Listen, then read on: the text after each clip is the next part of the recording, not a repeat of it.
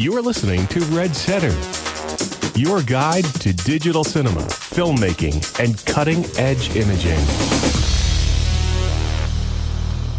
Hello and welcome to this week's Red Centre. I'm Mike Seymour, joined by Jason Wingrove in a rather unusual place this time. We've got iPads playing house episodes. And how are we?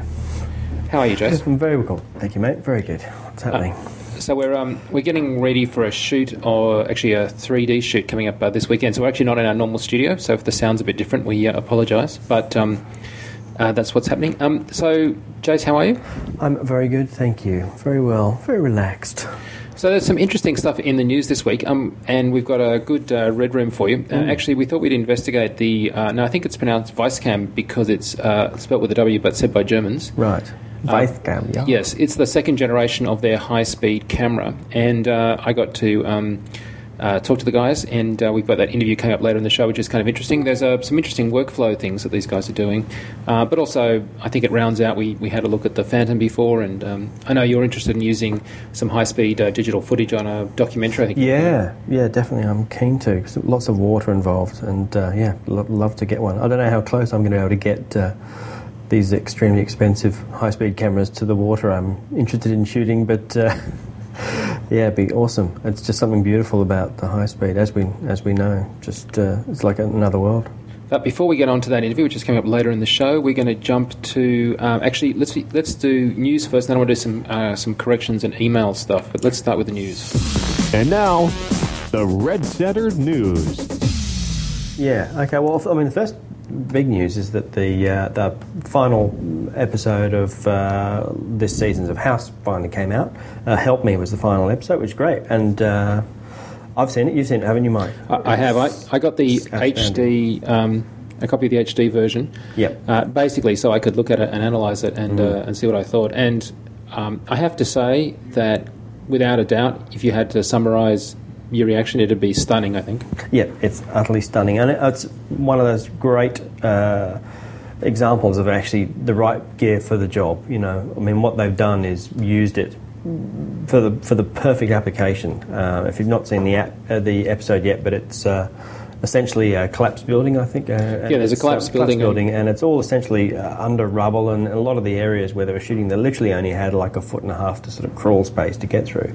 And what was fantastic about it is that they could really get the DSLRs in there, and it really captured that sort of claustrophobic kind of atmosphere, and it was just really added to the whole feeling of the app. Apart from the fact that it just looked gorgeous, it was just, you know, the right tool for the job. I totally agree with you, though I'd have to say I thought it was perhaps most creatively valid.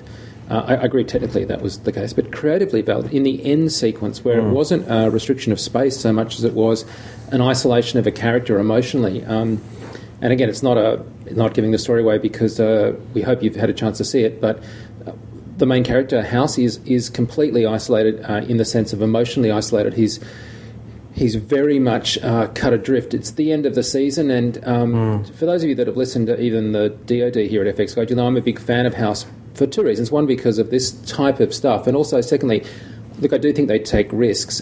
This character in this season started out in I'm going to say mental institution, but that conjures up the idea of being some horrific place with tortured souls and horror movies. And this is actually if you like, a healthy, well-run medical institution that helps him get back on his feet. And those first two episodes are very uncharacteristic for the other 5 series, but also really, really interesting. And now at the end of the series, he's had a huge character arc, and he really has been cut adrift, and he's back facing the crisis that got him into that institution at the beginning of the series. Yeah.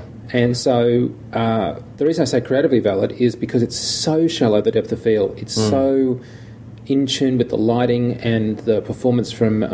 it's so very intimate, isn't it? Yeah. It's seen in the end in the bathroom.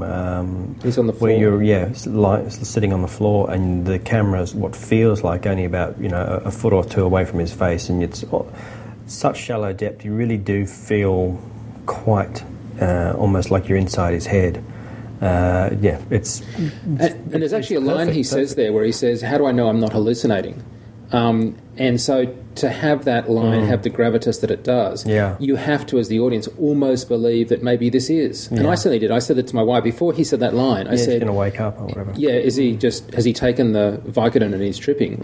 And then about 2 seconds later he says, am I having a hallucination? Because they'd set that up so well in my mind because of the cinematography, which was so well serving the story. No, it was perfect. I mean, the other thing that came out from that after the post-shoot was, I mean, there's been a lot of rumours as to whether they're going to continue using the cameras for next season. But as far as I understand, it really was a bit of a one-off thing. It was, I wish it wasn't, but it was very much for that episode and for the, for the requirements for that ep. So I think they will continue to use it on one-off depending on, when the application suits. But I think next season it's back to 35, I guess. I think that, actually, is it because most episodic televisions have gone to digital? I mean, it's a huge move to digital. Yeah, so actually, to be honest, I'm not sure what they're actually shooting on previously, to be honest. I'm sure we can IMDb that, but whether they're going to be shooting next season on digital or not is another matter. But look, I think the thing for me is that I also heard reports that the actors definitely knew that they were shooting on the 5D because they had, much more difficulty hitting their marks in terms of the lack of depth of field, giving them less room to move.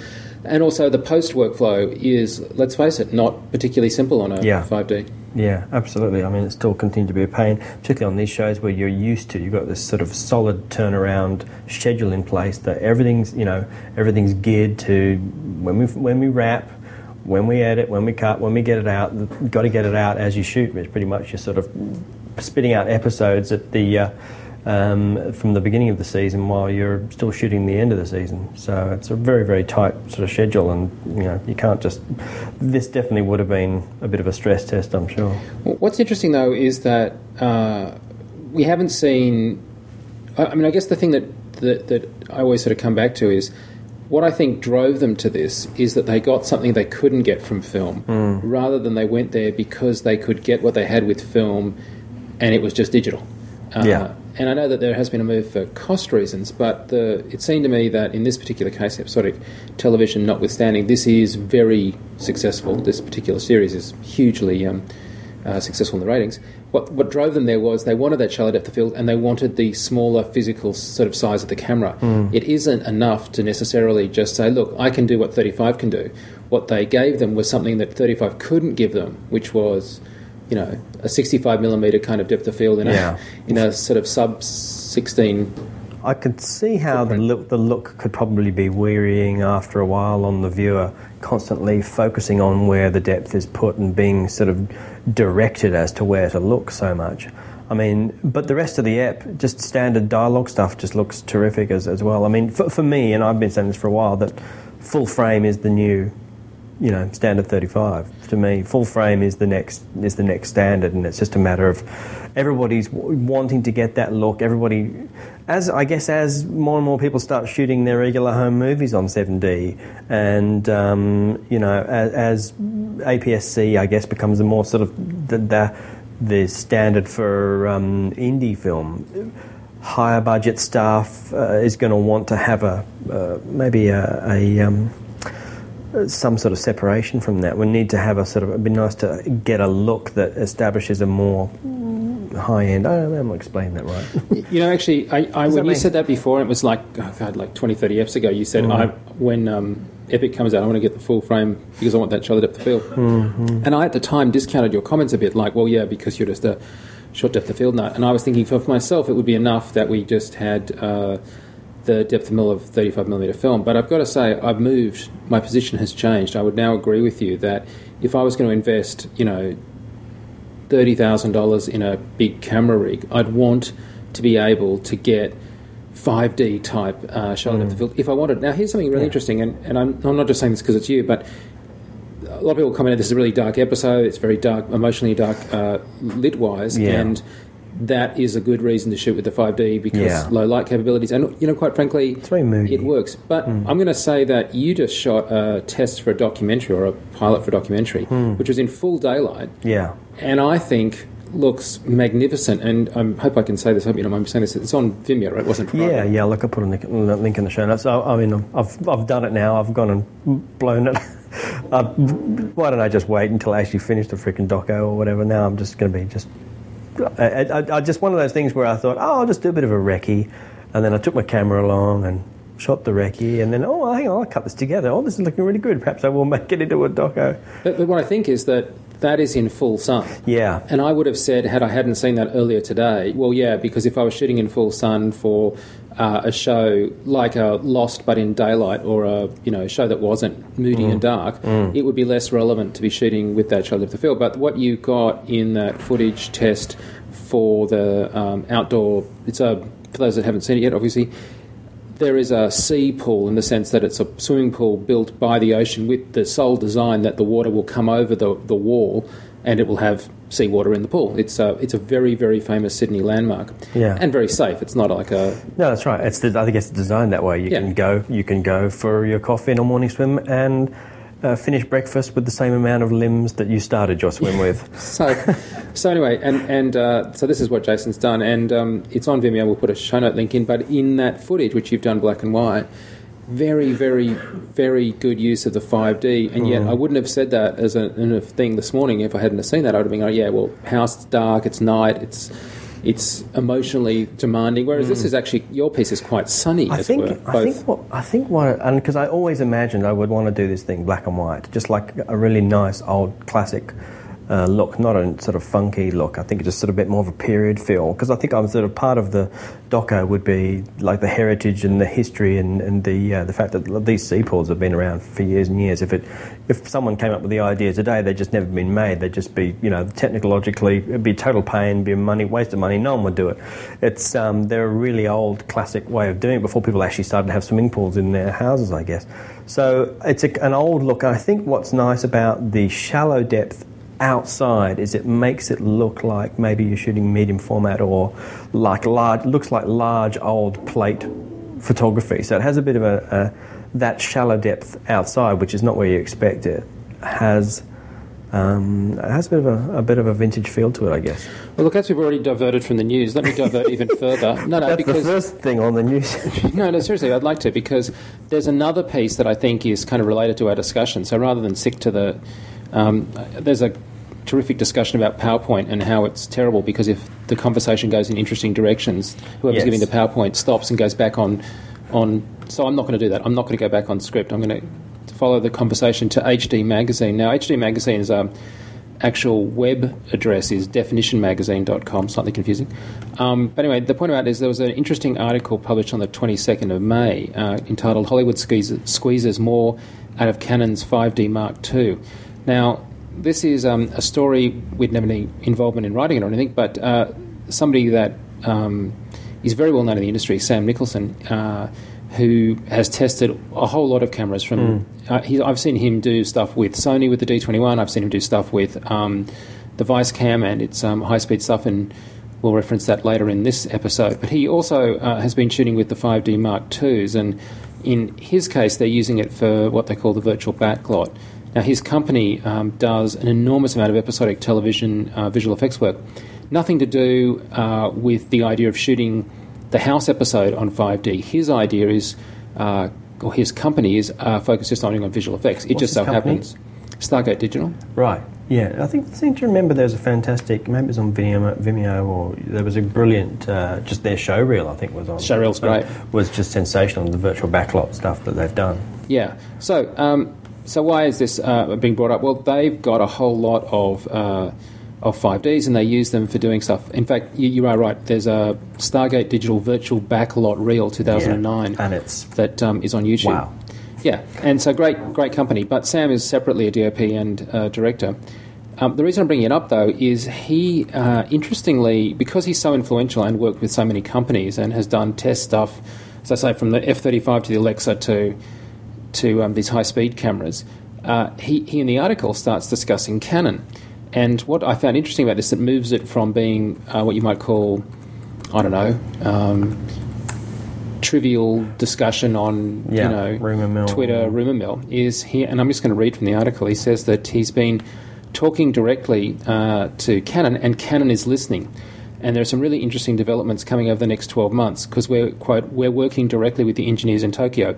That single line there made me really pay attention. Well, that and the fact that I have a lot of respect for Sam. Because, like, nobody that I know or anybody who is actually really connected has actually ever been able to connect with the Tokyo side of things. There's always been this thing, in my understanding, for Canon, that there's there's like Canon US and then there's Japan, and never the twain will meet, and Canon US just gets whatever Japan decides to make and makes the most of it. And obviously Canon USA has been making a huge, if you go to their stand at NAB, it was just massive. It was all about filmmaking, and they had, Vincent Laforet and Bloom and all those guys were there, and it was all big, huge push for DSLR shooting, for movie shooting, and I think it's still there's the feeling that for Japan that it was just there's the design byproduct that look what we did.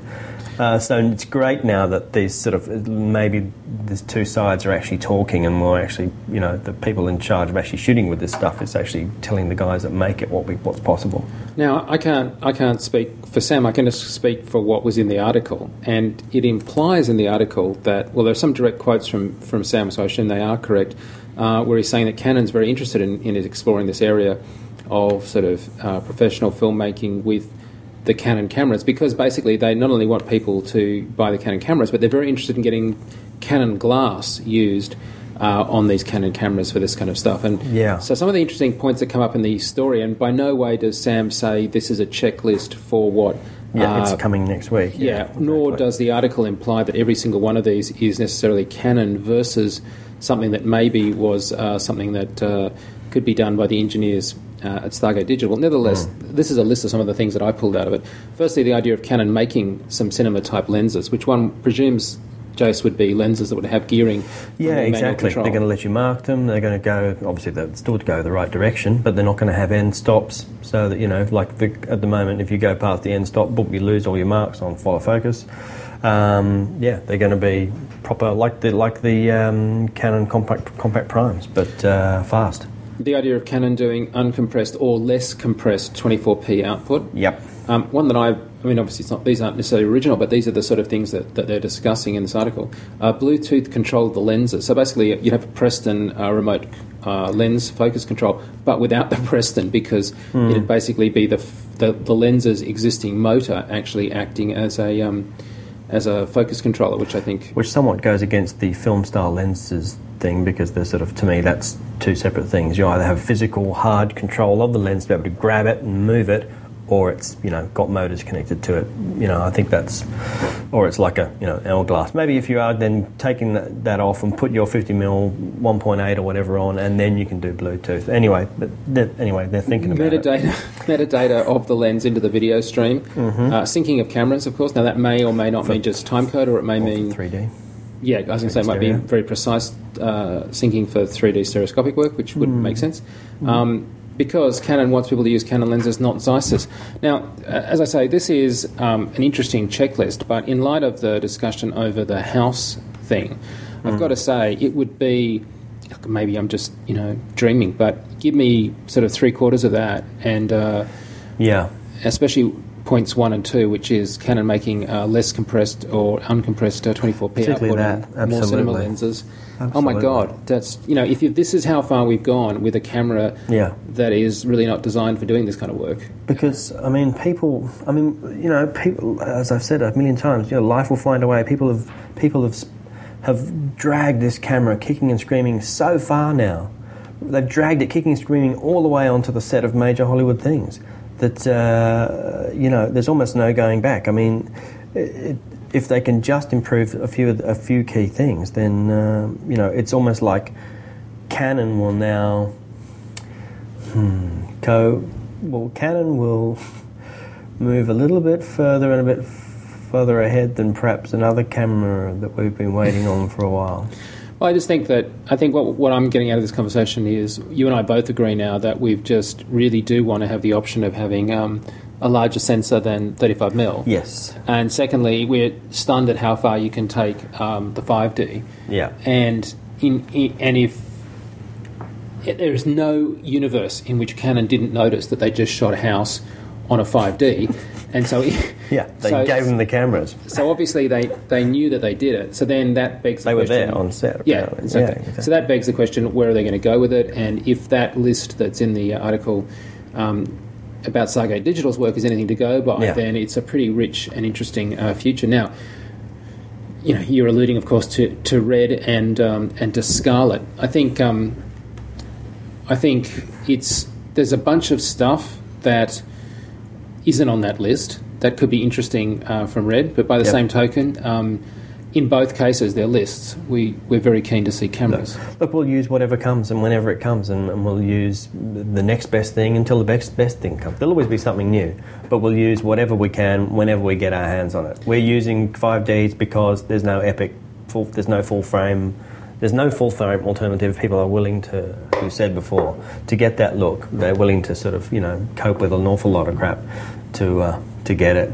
Speaking of lists, there was a list published on Red User of 10 Scarlet questions. Was there anything in that list that kind of struck out for you as being really interesting? I think one of the main things we've been wanting to find out for a while was the focal length of the 2/3 Scarlet. I know that the fixed length, the Scarlet's going to be a little bit behind the 8-ball, and that was probably one of the other questions that need to be answered. It was mainly, what's the lens going to be and when are we going to see it, or how much further past Epic is it going to be. So the full frame 35 equivalent for the fixed 2/3 Scarlet is going to be 28 to 224, which is a really good range. That's a really... I would have preferred maybe a little bit wider, but these things actually, if we're full frame 35 28 equivalent, 28, yeah. So essentially, that is really nice range. So essentially, that's going to be like 14 to whatever 112 zoom in 2/3 land. Yes, Let's not start that. Because the 28s...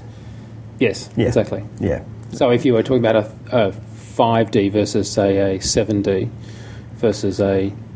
you have started that. Okay, sorry. Okay. The other thing was the other question, and also, first thanks to Joseph Hudson from, I think, his Scarlet User podcast, I think, and he's for actually posing the questions, and obviously thanks for Red for giving the answers. The other question was about how far past the Epic's delivery date we're going to see the 2/3 inch, and basically, it's really unlikely we're going to see it in the foreseeable future. It's definitely behind the 8-ball. We know that Epic is, there's issues and there's delays, and obviously getting Epic out, getting the Super 35 Epic out is the main game. But they are working in the background. I know that one of the delays are probably going to be getting the focus system sorted out. Because the comment on that list, number 10, was that discussion of the autofocus and how autofocus video cameras, no one thinks it's ever worked like this before. And I think that is an area that is of particular interest, because if you could say, in this clip, hold focus on this actor, click on their face, and then it just tracks the face and holds focus automatically, that would be an amazing step forward. Yeah, we can't say it's like anything else, because I'm sure it's going to be completely unique. I mean, the springboard for it is what you see with the iPhone, where you can touch on the screen and it'll go to where you're pointing, but they'll be taking it from there. So. Now, I think the other piece of news, Red-related, that's really pretty huge is the idea that, or not the idea, the announcement that Pirates of the Caribbean 4 is going to be on a Red 1. Panavised Red 1, shooting in Hawaii. Panavised Red 1, and also 3D, which I'm still trying to get a firm tick on that, but I believe it sounds like it's going to be 3D. Now, is this a different DOP than the first films? It's the same Darius Wolski, who shot all of the previous pirate films. Did he do Alice in Wonderland? He did Alice in Wonderland. Now, that was stereo through mono, if that makes sense. You're more... I haven't actually seen Alice in Wonderland, I must admit. But this obviously is going to be theoretic. Well, actually, yet to know whether it's actually full stereo or extracted or created in post stereo. I would imagine, with all the crap that's been going on with fake stereo and fake 3D, be good if they actually did the right thing. I cannot imagine, when you see what's involved in shooting a Pirates film: water, boats, cranes, action, rigs, stunts, pyro, rain. I can't imagine dragging a 3D two Reds on a 3D rig through that. Boats, out to sea, horizon shifts. Yeah. I mean, look, I think terrific. If you go, I think I'd love to go and see. I mean, it's a natural progression, theoretically. Yeah. I didn't like some of the volumized 3D stuff we've seen lately. I did like Alice, and of course, if Alice was a template for Pirates, that would mean for it to work, you need tons of CG. Well, guess what? There's tons of CG. They usually do that. Although, I mean, part of the one of the other things they're sort of saying for this one is that a much more limited budget. Are they? I don't know whether Red is necessarily part of that restriction. Really, they're bringing. It's probably because maybe they're going Red because they're going 3D. Is the cast returning? I mean, is it a? Actually, no. I think. God, I haven't got it written here. If Johnny Depp isn't in it... No, he's in it, but the dramatically... sad thing is that... bloody, what's the name's not in it anymore? From Bennett Like Beckham? Yes. What? No, I don't. I couldn't see her. Last I checked on the IMDb list, I think she was sadly missing. Anyway, we'll see. Maybe 4 is enough. Once you've done 3 films on the high seas... I am concerned that it'll do a Shrek and be a film too far, because Shrek's really is far away with 4. I mean, really, there's been a box office disappointment given the volume of sort of business it did on the first 3. Yeah, 4 hasn't done particularly well, hasn't it? Okay, no. It's not out here yet, though, is it? Australia? No, but it is out in the US. And, the other thing which I think is unusual is Rob Marshall directing it. Because he's like I think he's beautiful, amazing, visual director, and obviously but I don't know, it's just a different sensibility. I mean, maybe that's where he wants to go. Rob Marshall's done 9 and Chicago. So let me ask you this: is that not just you stereotyping the director? Exactly, as we all would get stereotyped for And so for let me what ask you do. the question: he does one show tunes kind of film, and then that's all he gets given, or that's all he gets greenlit, and he might be busting to do. How valid is typecasting like that in directors? Well, it's not fair, but you kind of get what you're given, or you're given what you get. But he's got Pirates. I assume it's not a musical, so. It could be. What's that other one? Pirates of Penzance. Yeah, so it's the Pirates of Penzance Caribbean. Pirates of the Caribbean. No. Yeah. Anyway, skip it. But here's my question, though. Seriously, do you think that that type of typecasting is fair? Because you're doing it, I would do it expecting you to hit me over the head with a large blunt implement and say... Yeah, I'm doing exactly what I hate. Yeah. It's true. Yeah, I mean, everybody... I'm sure the grass is always green, and whatever you do and whatever kind of films you're used to doing is probably you're busting to do something different. Can you think of a director Paul Greengrass is probably busting to do a beautiful period romantic comedy, romantic drama, and not do any more Bourne Identities or whatever. Though he then went and made a Bourne Identity that wasn't a Bourne Identity. Yes, that's true. The Green Zone. Okay. That's true. Well, I'm avoiding the answer there. I don't know. I mean, it's definitely, you kind of, if it's what you get known for something and then people just give you more of that, or you see the scripts for those, and it's probably hard to break out of where people see you. Perception is, you get. I mean, even same thing with DPs. They get used to, you get sort of targeted as, oh, this guy's great with VFX, or he's, great green screen guy, or he's a great action guy. When they're probably everyone can do lots of things, But I don't. I mean, Rob Marshall. I mean, he has probably, slightly more in touch with his feminine side, maybe, and I'm not sure about that. I mean, did you like Pirates 3? I thought it was unusual. I thought it was different. I liked it a little bit more than a lot of other people did. Okay. Me. As in, you didn't like it much. Well, this isn't the VFX show, so I won't. No, okay. Let's shift gears and talk about gear. Okay. Was that all for the news? I think so. I suppose so. We need to go and cover some Red Station news and some software news. Well, there's shots out of a few more shots of the SSD module for Epic. Have you seen those? The 1.8 inch SSD module with the 1.8 SSD drive docked into it. The crackpot. Crackpot. Which, I mean, what's odd is that it sticks out. I got to say that's a little bit weird. I mean, one knock from something, if you're hand holding or sprinting through a door, I know you can have handles and things on there. It seems a little bit odd that it sticks out a little bit. It seems a little odd. I guess it's the same as any cable or your hand or the hand grip or whatever, but it does seem odd that your drive, I suppose, I don't know, that you've got the opportunity to sink that thing right in the body or make it come up from underneath.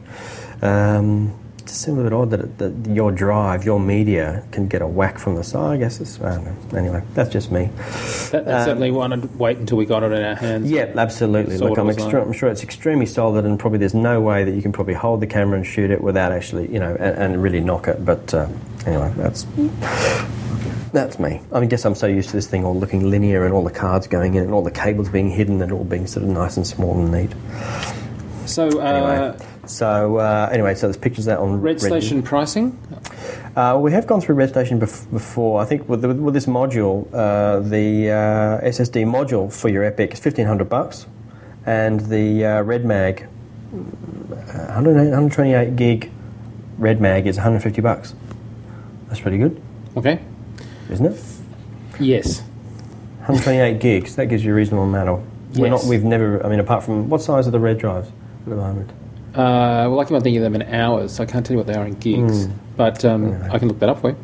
Oh, the good thing is that they're solid state, so you can get on tracking vehicles, Steadicams, throw them around, and obviously, I guess if you drop them on the ground, they should be fine. Yeah, should be fine. In software news, Magic Bullet's been doing a lot of interesting stuff. Things from Magic Bullet. Now, one of them's kind of trivial. It's Plastic Bullet, which is to say an iPhone app, but and we have to include an iPhone. Got to give it a plug because I've been using it a lot. It's my default. You and Bloom and a bunch of other people. It's for those that don't know, this is Stu's work over at the guys at Magic Bullet, and it's a. Well, I guess the thing is, what are those Russian cameras, the plastic things? Holga, Lomo. Holgas, yeah, and the old fast plastic. Fantastic. If you used to be the sort of person that fantasised about actually taking the time to shoot with those old plastic cameras that had light leak and stuff, because you'd get such funky, unusual stuff, and never actually had the patience to then get the film developed and go printed. My daughter, who's doing photography for high school, she decided to take one of my old Argus 75, like an old 120-roll film camera. And she said, "Oh, great, I'm doing this thing on the 50s or 40s, and I'm going to take a whole bunch of shots with your camera." I said, "Well, I have no idea. I was going to do, through the viewfinder, where you actually shoot through the viewfinder to create. You're just using the lens. I've no idea if it even works." So you buy the film, $15. And if first you've got to drive to get the film, then you've got to drive back. And then you put the film in, then you've got to process the film. It's another $15. And then you've got to transfer it to digital. That was another $20 or something. So it's like for how many shots? 12.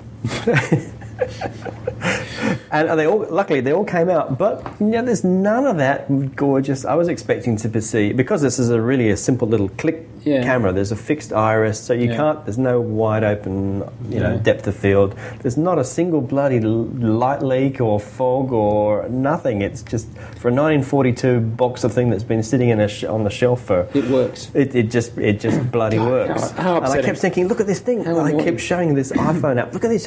I can make it look like this in 5 seconds. She didn't want to know. So what Jason is indicating is that Plastic Bullet, which is this app, I don't know how much it is. It's a couple of bucks. Yeah, a couple of bucks. On iTunes, lets you basically take a photo either from your library or from the camera itself, and then randomly or sort of semi-randomly give it one of those very distorted looks. Well, it's random in the sense that there's a choice of 4 when you see it, and you can pick one you like. And yes, but every time you hit return, it just does a completely different random thing of softness, light leak, grey, tint, everything. So if you see something as you go past, you've got to save it because it's never going to come again. Back. Okay. It's one in a minute.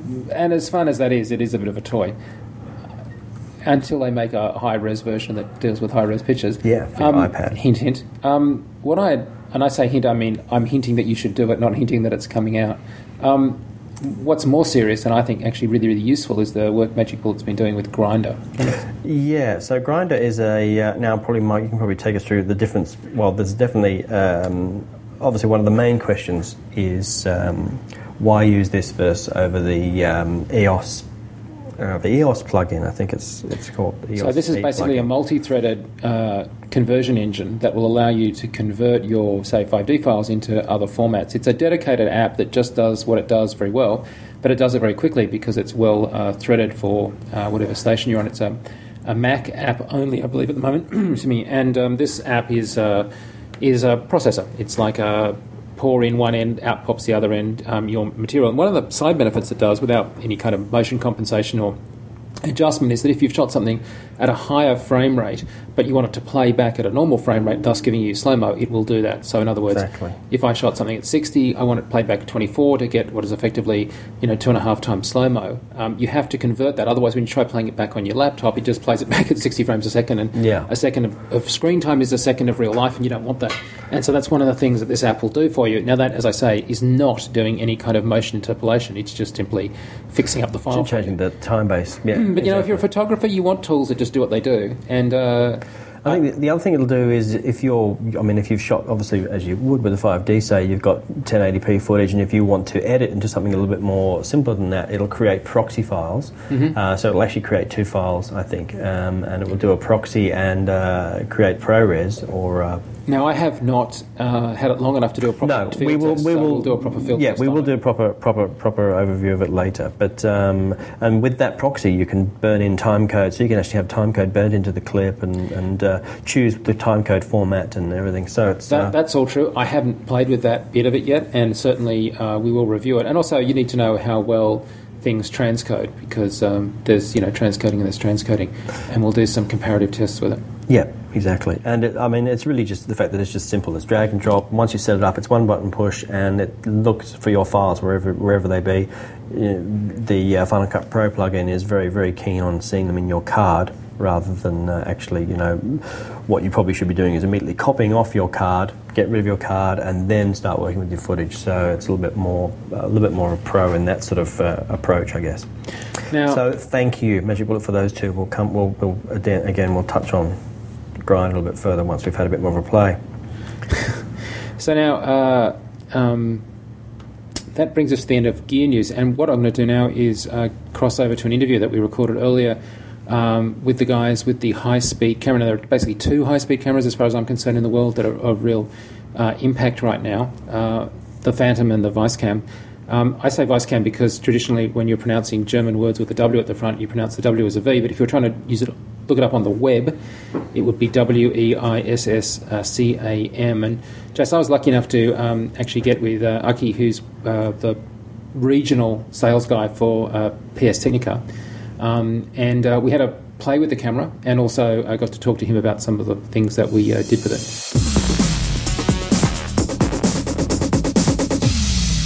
So, Aki, thanks for joining us. We really appreciate it. Hello. We're really keen to talk about the new camera, and we wanted to get some ideas on workflow. But before we do that, let's discuss how the camera is set up in terms of just the cinematography. So we're talking about a sensor that's the size of 35. It's a Super 35 single CMOS sensor. The camera is a full production camera. It can be used as a completely normal camera. It is a raw camera. That means that you are producing in high quality mode, you are producing a digital reversal. So now this is able to run at high speed, of course. That's going to be slightly dependent on the frame size, of course, because of the bandwidth. So what are we talking about when its highest resolution is 2K? It's 2K. Then the highest frame rate in 2K is 1,000 frames per second. In HD, it's 2,000 frames, and in 720, we are talking about 4,000 frames. So while it's not specifically designed for PL mount lenses in the sense that you have your universal mount on there, it is designed for what we might think of as film lenses, film gear, film setup. Exactly. Everything from the 35mm family is fitting on the camera. We are talking about lenses, we are talking about lens support, we are talking about electronical devices like monitors, like lens control systems. We are talking about powering. You can use the batteries from your familiar rental house to work the camera with. Okay, so let's say I wanted to do some work, high speed, 1,000 frames.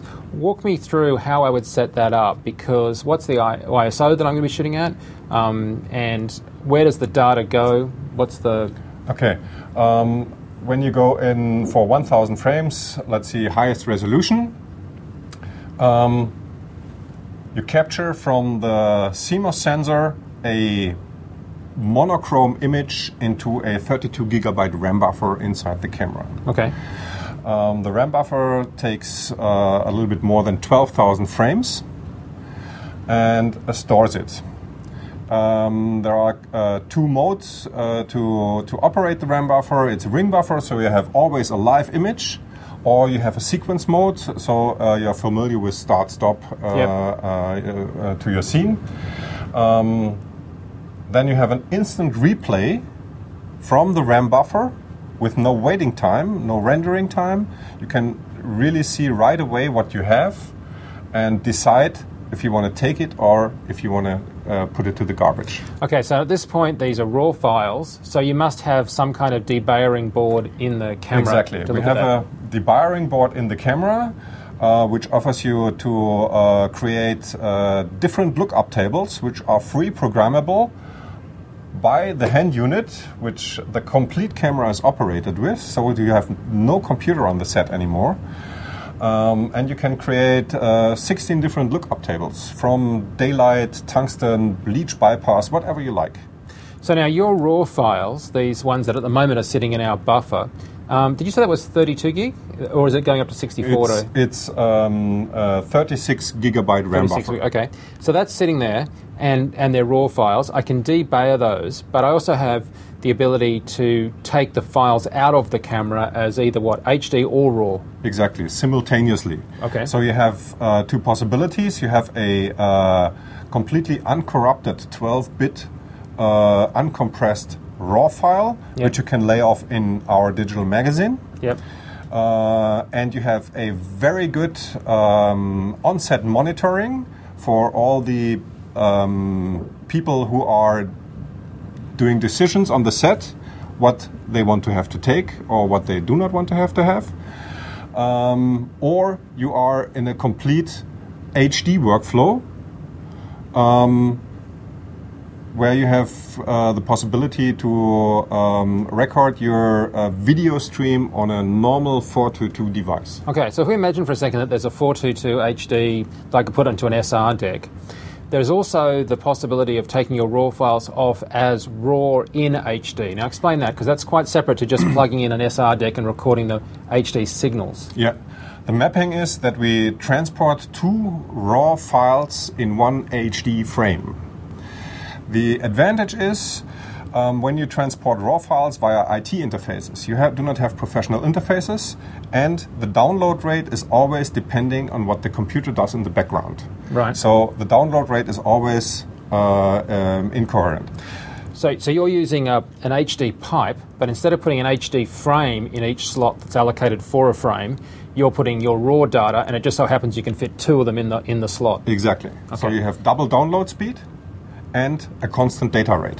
So, of course, if I was to record that signal, I could record it on an SR deck, but I wouldn't expect that SR deck to be able to play back pictures that I could look at, because it's just acting now as a data recorder.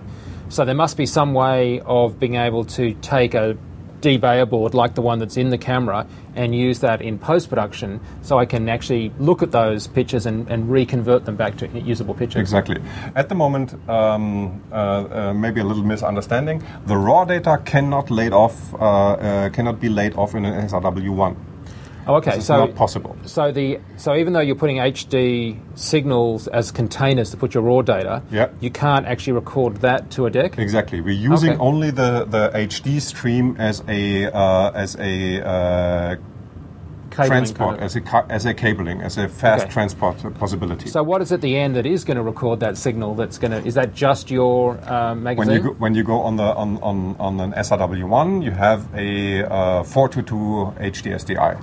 Raw data can only be stored on our digital magazine. Okay.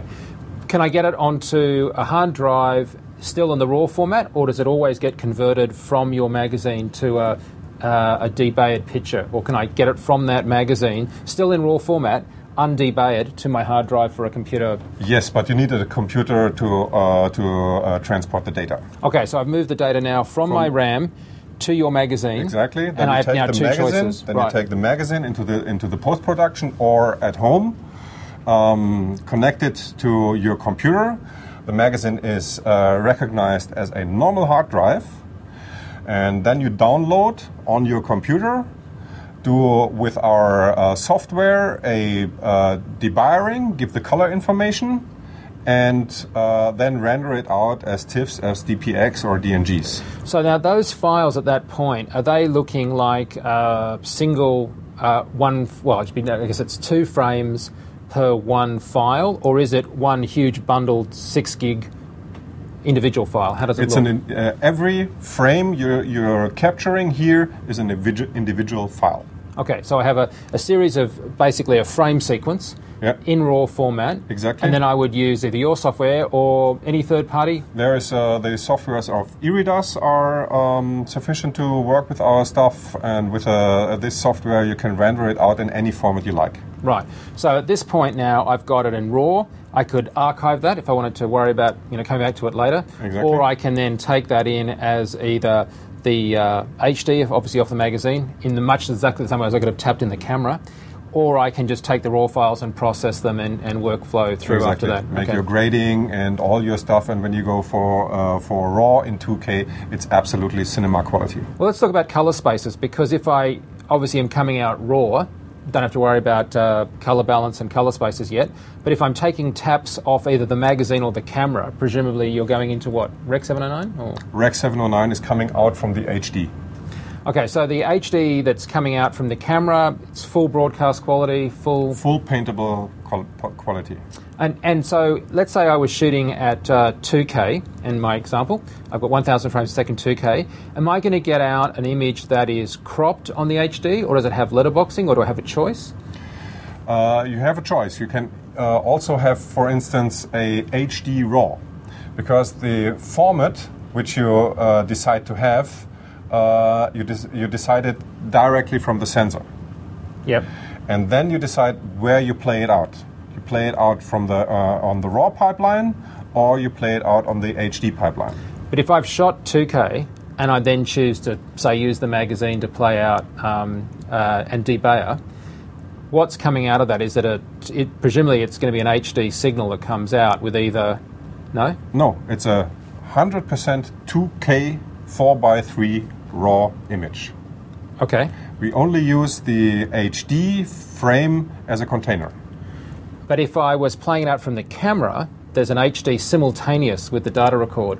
In 2K mode, what am I seeing on the HD signal? 422 HD. And is that cropped or letterboxed? It's cropped. Okay. So I would have effectively like a safe, when I was thinking about 2K, if I wanted to use and have like a safe mode, yes. Okay. And so now I've got the material in there. How fast can I transfer stuff around? We mentioned a moment ago that you could get 2 frames per HD, so I presume that's twice real time. Exactly. And what about transferring stuff otherwise? Where is the sort of like the bottleneck, if there is one, in my workflow? Where do I need to think about planning out my shoot?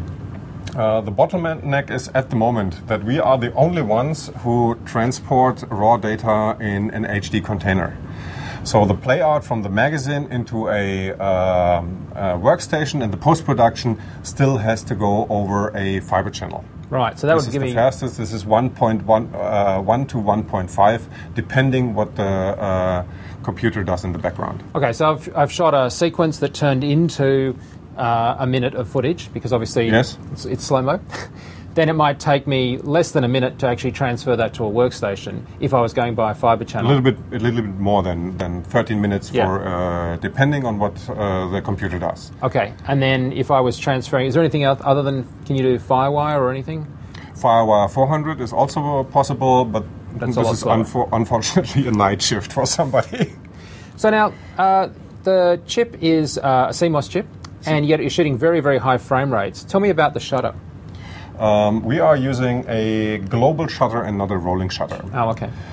So it's comparable to a stills camera, so you always have one complete exposure of the whole sensor.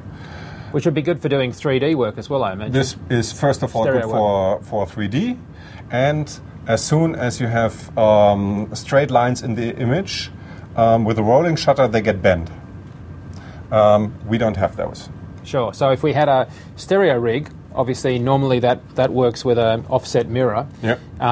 If you've got rolling shutter, you have to be careful because you don't want one camera rolling left and one camera rolling right. Exactly. But if you've got a global shutter, you literally just snapping it, and so everything will line up properly. Exactly. And the cameras can be synced, so there is no frame delay. So what is the resolution of the sensor? Because I'm concerned, am I going to get any kind of aliasing? Is it sampling at only 2K, or is it sampling higher than that and down-resing to 2K? The readout in the camera, as we do it as a standalone version, is complete 2K. The sensor size is square, so if you want to shoot on with a computer, operate the camera and capture the data with a computer, you read out the full sensor, and then you have still can shift your point of interest. Okay, but the main sensor data that I'd be getting for 2K is sampled at 2K and the sense, because the images look really good. I mean, for a debayered clip, I'm not seeing aliasing, I'm not getting chromatic aberrations. I mean, the debayering and the resolution seem terrific in terms of some of the, like we saw some water shots before, the fine mist and stuff. Yeah. And so that seems to be holding up really, really well. Tell me, where are people using the camera then? What are some of the applications that you've seen used? We have clients shooting normal commercials, all these milk stuff, shampooing stuff, everything where you want to have some high speed. What we completely did not aim for is wildlife photography. Oh, really? Because it's able to run off batteries, you can... Exactly. First of all, it's able to run off batteries. You have an instant replay. You have an 422 paintable output. We have clients recording in a small convergent nano flash. They're using B4 mounted lenses, zoom lenses. We have a colored viewfinder, so you have also a good framing. You see what happens. It's not a black and white viewfinder. And the camera is not that heavy, so that you are not able to carry it quickly from one place to another. And how does it work in terms of heat? Because obviously, if you're going outdoors, is it okay with heat? If I was out in a less than optimum studio environment? Yeah. A CMOS sensor always has to be linearized, and this takes place at a certain temperature. We linearize at 50 degrees because our normal clients were clients doing commercials in a studio. It's warm enough for that. The linearization with 50 degrees means that every pixel gets 100% black at that temperature. So the camera, the sensor works best at 50 degrees. When the sensor temperature is 50 degrees, plus minus 5 degrees. When the camera is getting hotter, you have to cool it down. When the camera is getting cold, when you are in a cold environment, you have to wrap it somehow. So it's pretty very quiet. Is there a fan that kicks in when it gets... There is a fan on the back of the camera, and on the side of the cameras are the outputs to cool the sensor down. And is that a sealed chamber passing through, or does it actually, do you have to worry about dust going up into the electronics? We didn't have an issue like that. We had clients shooting in Tanzania with 55 degrees outside temperature, still paintable HD SDI output. The same client shooting in northern Finland a couple of weeks ago with minus 20 degrees. He had to wrap the camera to warm it up. If the camera does not take the working temperature, the sensor does not take the working temperature, you just close the entry of the cooling air, and see how it warms up. So what's best practice? Should I be black balancing each day? I mean, if I was, hiring the camera, because obviously I might hire it from a rental house. Yeah. What would be my on-set best practice? We have 3 modes of black reference in the camera. We have an off mode, which you can use when you are outside shooting ambient light. Then you always have enough information in the blacks, so you do not need to make a black setting. When you are in studio or for sports, we have 2 modes, a manual mode and an auto mode. The auto mode gives a black on the image that the sensor sees at the moment and gives them a black reference. Okay. When you do it manually, it's a little bit more controlled, depending on what you want. And in terms of how the gammas and stuff are working in this, presumably you are just applying a Rec 709 gamma and stuff to this as well. Is there anything there that you could advise about how to shoot so as to, give yourself a bit of room in grading? I mean, do you like to have the black levels up a little bit? Anything? Yes, every CMOS sensor reacts with a complete black as no information, and the electronic wants to put some information. Is there an electronic gain on the sensor? Yes. Right, okay. But we can control it. Okay. We can adjust it, so you can adjust the complete gamma curve. But I take it from your remark then that you think it's a good idea to give at least something in the black. Exactly, and pull it down in the post-production. Okay. Well, look, it's a really impressive camera. I guess it's primarily aimed at the professional rental market, is that right? I mean, yes. How much are they for a rental house to invest in a system? We have to talk about, for a complete system, camera, hand unit, digital magazine, you have to calculate something like 300,000 Aussie dollars. Okay. And then, of course, that would just translate out with what you wanted to do for your package and your lenses from the house. Exactly. And in terms of maintenance and stuff, I mean, it seems like this camera, maybe over the first one, is more rugged. Is it got more sort of build quality for sort of production environment? This feels like it's... Absolutely, yes. Absolutely, yes. The first cameras were tested by a large US rental house, Claremont Camera. They got serial numbers 1 and 2 to ride them really up to the edges. Yeah. And they used 4 really very good and very experienced high-speed DOPs. And they were happy. Excellent. Well, look, thank you very much for taking time to talk to us. Thank really you for coming by.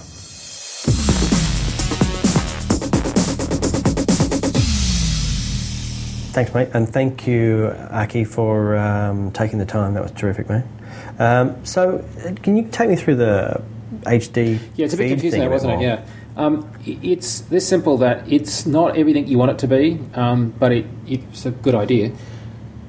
They've got a feed coming out of the camera. You want that feed to be able to be used in a production environment because they made this camera, the Mark II, as opposed to the Mark I, be like, if you're playing with it, it's like just much more rugged. You know what I mean? Like, you probably don't get this from the audio interview that I just played you, but it is kind of robust and sounds and feels and looks and is kind of got proper professional nuts and bolts. Okay, so they said, okay, now we need to have data out for this feed, and what's it going to be? And of course, you could put like a Firewire 800 cable on it. Well, the trouble with doing anything like that is none of that stuff is what you and I would call on-set production capable. Yeah. And so somebody came up with the bright idea, well, why don't we just stick a HD SDI cable in, because they're proper bayonet kind of serious-looking cables. Because that's one thing Phantom have really got nailed, I think, with the last 2 set of cameras, has been the on-set quick playback and all that whole side of things. Well, these guys are similarly kind of set up, but the thing about this is that it's not normally the case that when I want to connect data to my laptop or something, I'm using a video cable. But what they've done is they've set up a video cable, but instead of shoving video down it, it pretends that they're video files, in what I like to refer to as like a cuckoo nest approach. But actually, if you were to look in the nest, in the frame, they've stuffed the data of 2 frames. And so what you're doing is you're saying to the video cabling router that you've got at your facility, hey, this is, nice video, we're going to send you down the signal, and all the routers and everything else route that video like normal. But if you were to put them up on a monitor, you'd get just noise, because what's in the frames are just a bunch of raw data, hence no good. Now, what's a problem for me in that is that sounds perfect if I could then plug an SR deck and hit record. Yeah. And as you might have heard, you can't do that. You can't just record it to an SR deck. It does record to their HD recorder, but then it starts to become, for me anyway, well, you've got all this trouble to make it a video source. Isn't that actually Murphy's Law opening the door to somebody thinking that they can record it successfully? Yeah. Some device that would record video successfully would record it, only to later discover that you can't play it back because it didn't record video. It recorded video, but it had, like as a classic SR deck does, 2-to-1 compression, and it destroyed your data. Yeah. And they would argue, well, that's a stupid thing to do. And I'd say, well, so when was the last time you were on set and someone didn't do something stupid? So what you end up with is an HD pipe that can only be connected to their HD recorder. So yes, it's convenient that you can use sort of off-the-shelf cables, but that's a bit like saying, you can use standard nuts and bolts on your F1, Formula One car. It's like, well, everything else is non-standard, but great that you can use standard bolts. I really like that you didn't have to get, And it is true, it would be annoying to get expensive custom bolts for your Formula 1 car, but quite frankly, if you go to all the trouble of a Formula 1 car, do you really care? But anyway, so that's what that is. So I don't think it's a bad product. I don't think it's stupid. I mean, all of this is, I mean, it's like it's nitpicking, really. I mean, because this is, all of these are just, it's just fantastic to get. I mean, I know I crap on about this every time, but I still revel in the fact that we can do these fantastic speeds with relative pain compared to, the film days. That is true, and it's a nice looking signal, and I like it. Yeah. But look, I'm not going to give you the exact numbers, but it's in the order of dozens of these cameras, and they're hoping to sell a few hundred of them, and that's it. Like, this is not a market that's going to be 15,000 cameras. This is a specialist market. Extremely expensive, no doubt. And they are expensive, but it's just not that many people need to shoot. No, that's right. It's not exactly. You can't flood the market with these things because it's not really something you just go out and shoot a dialogue spot with it today and then go and shoot high-speed milk pouring tomorrow. And these guys, as many of the other companies, are very quick to say you can shoot the rest of your whole production with this is just a normal camera. But I've got to tell you, it's a pretty bulky normal camera, and I don't see that you would. I would honestly see you do a 7-day shoot. The last day is a pouring shot where you're trying to have bits of giant oversized almond fall into a oversized pouring chocolate shot, and in the process of doing that, get the beauty shot that dissolves to the pack logo. And days 1 to 6, you've got a red or Phantom on set, and then day 7 is the pouring shot, and you get the specialist camera out. I'm sorry, that's how I would play it. So is the file format, do you think, the way they're doing it, better, worse than the Phantom side of things? Because they're both, obviously, you're dealing with a ton of data, and you're dealing with a ton of post-processing. Look, I think that the bottom line is that it seems to me the Phantom is further along in having other people being able to read Phantom files. The Cine files, which are the Phantom files, are read by more than just the Iridis and their own software, which is the case with this camera. It's only read by Iridis and their own software. Right. I think it's a good workable workflow, but having said that, what you really want, what these guys would love, as Phantom totally loved, is other colour grading companies to say, hey, just give us your Cine files and we'll decode them in real time. And it's as Red did, as anybody else did. I mean, never before, I think, have we had been so desperate as a camera company, or have camera companies been so desperate to have grading companies come to the party and implement. The trouble is you need to get a critical mass before it's worth having the guys at Baselite or at wherever. Because it's a similar deal to Red, really, in a way that we've all heard just as many horror Phantom post stories as there have been, Red issues. So if you knew what you're doing, and this is definitely, if you know what you're doing, then these are great cameras that produce very original, arresting, visually interesting shots. Oh, it's gorgeous. But it's not for amateur hour. This is like hardcore professional. Yeah, this is not. Mucking around with your not kids' the kind cameras. of thing you'd drag down to a sea pool, so. No, you would if you're doing a really interesting documentary. But look, this thing's the size of like I don't know, it's not as big as a Mac tower, but it's a lot bigger than a laptop. Bigger than a Phantom. It is bigger than the Phantom, definitely. It's about twice the physical size of the Phantom, I'd guess. Okay. Hey, can I just pick up on some things that we said in earlier episodes, not by way of apology, though I'm happy to apologise if we got it wrong, but more by way of just clarification. So when we're talking about the low-pass filtering stuff, and here's the thing, guys, you guys know this. Jason and I obviously are not trained radio journalists. If we were, we wouldn't and ah, but we are dedicated to trying to illuminate where we can and inform where we can, but we are working unscripted. So sometimes when we're talking, surprise, surprise, we don't go back and redo take after take after take to get it out. Very occasionally the odd bit of incorrect stuff sneaks through. Yeah, and it's more normally like it is today, where we're just explaining, like, we sometimes don't understand things. We're more than happy to not understand them, but also, we're not the manual, so it's probably not a good idea to take every single word as gospel, though it's kind that you do. And we do get emails from people pointing out things that may be wrong, and so we really do actually genuinely appreciate you sending that. I'm not being sarcastic in the slightest, because we are speaking without a script, and so consequently we can make things sound incorrect. And that's what we did, apparently. I certainly did. Apparently, when I was talking about the low-pass filter in the Red, I think I made it sound like I was saying that the low-pass filtering itself, as a function of low-pass filtering, is doing IR filtering. Right. And what I was trying to say was the low-pass, there's a piece of thing in front of the sensor that has a coating, which is IR, which is knocking IR out. Yep. So the thing in front of the sensor, and so whether it's the coating on the low-pass filter, it's the coating on the sensor, or it's the coating on the plastic in front of the sensor, in front of the whatever, I was trying not to delineate. I'm just trying to say there is a thing in front of the lens, which is that, and some people pointed out that a low-pass filter in itself inherently doesn't do any actual IR. Infrared. It's actually there more for anti-aliasing reasons, right? Exactly. If you wind up the aliasing to the maximum, you wind up the resolution to the maximum that you can get for a red type sensor, then you're going to get an aliasing artifact. And look, there's a... Yeah. Well, so aren't you interesting how it does it? I mean, is it just a slight softening? I'm wondering what the anti-aliasing filter... Oh, I'm so glad you asked. Well, is it slight diffusion? It must be. I mean, because obviously in post when you see aliasing, one thing you kill it is just by taking a bit of the sharpness off or rotating it. Right? Okay, so generally in signal processing, a low-pass filter isn't an optical filter. A low-pass filter in sampling theory is like a Fourier transform. So what happens is you move data from the Base image domain.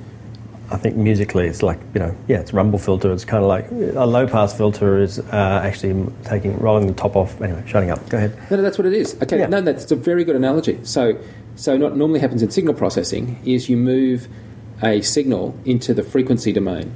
So this is all based on this guy who was very, very cool, who's called Fourier, who said, hey, did you know that if you've got anything that repeats in terms of a sort of a waveformy, siny, wavy, wobbly line, it repeats, you could actually reduce it to a series of sines and cosines where all we need to know is its magnitude and its offset in time.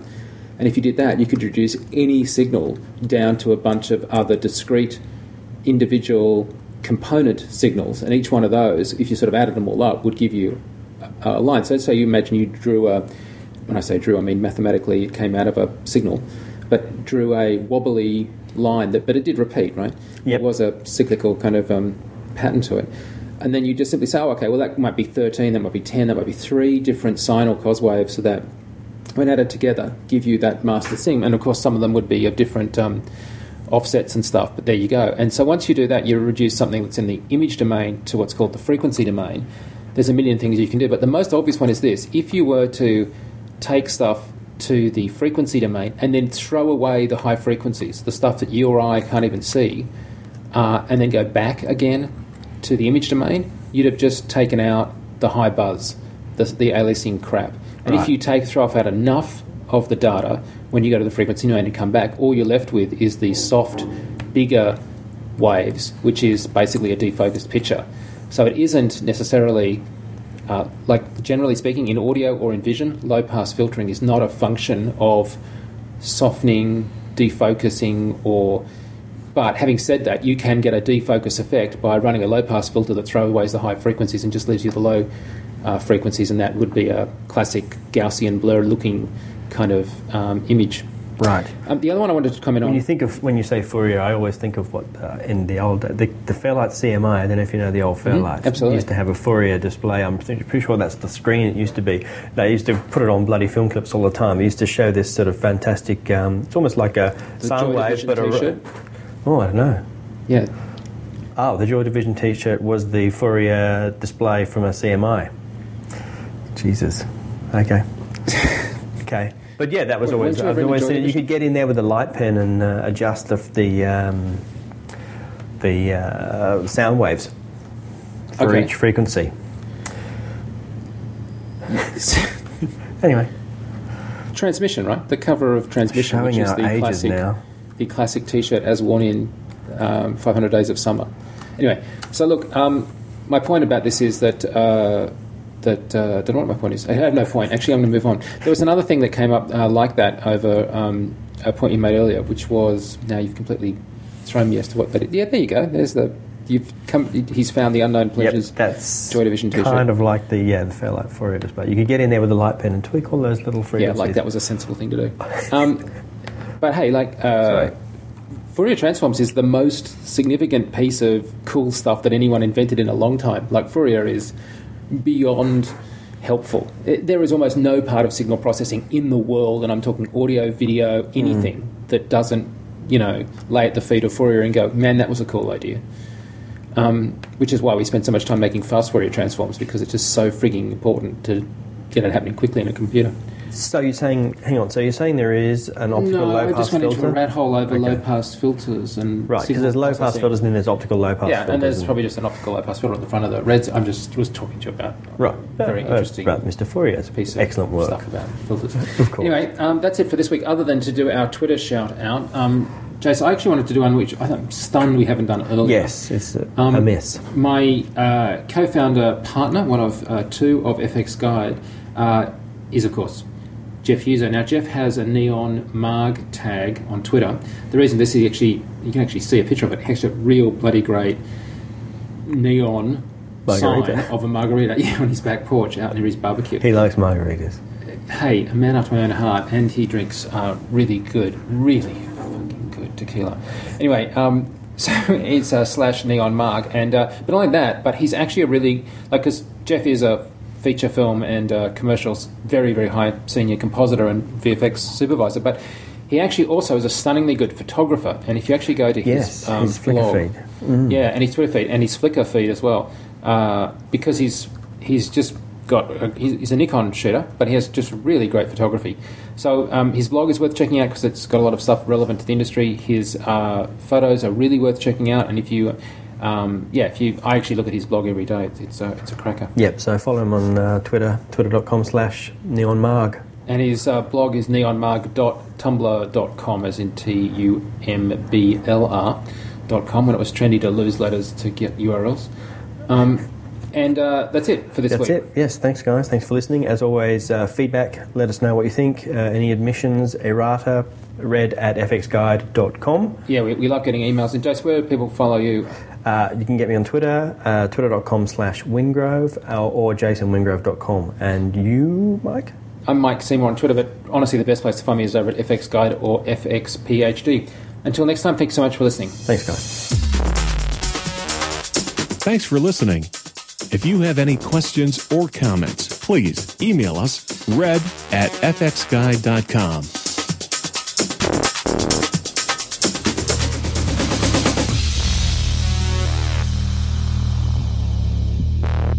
Copyright 2010 FX Guide LLC.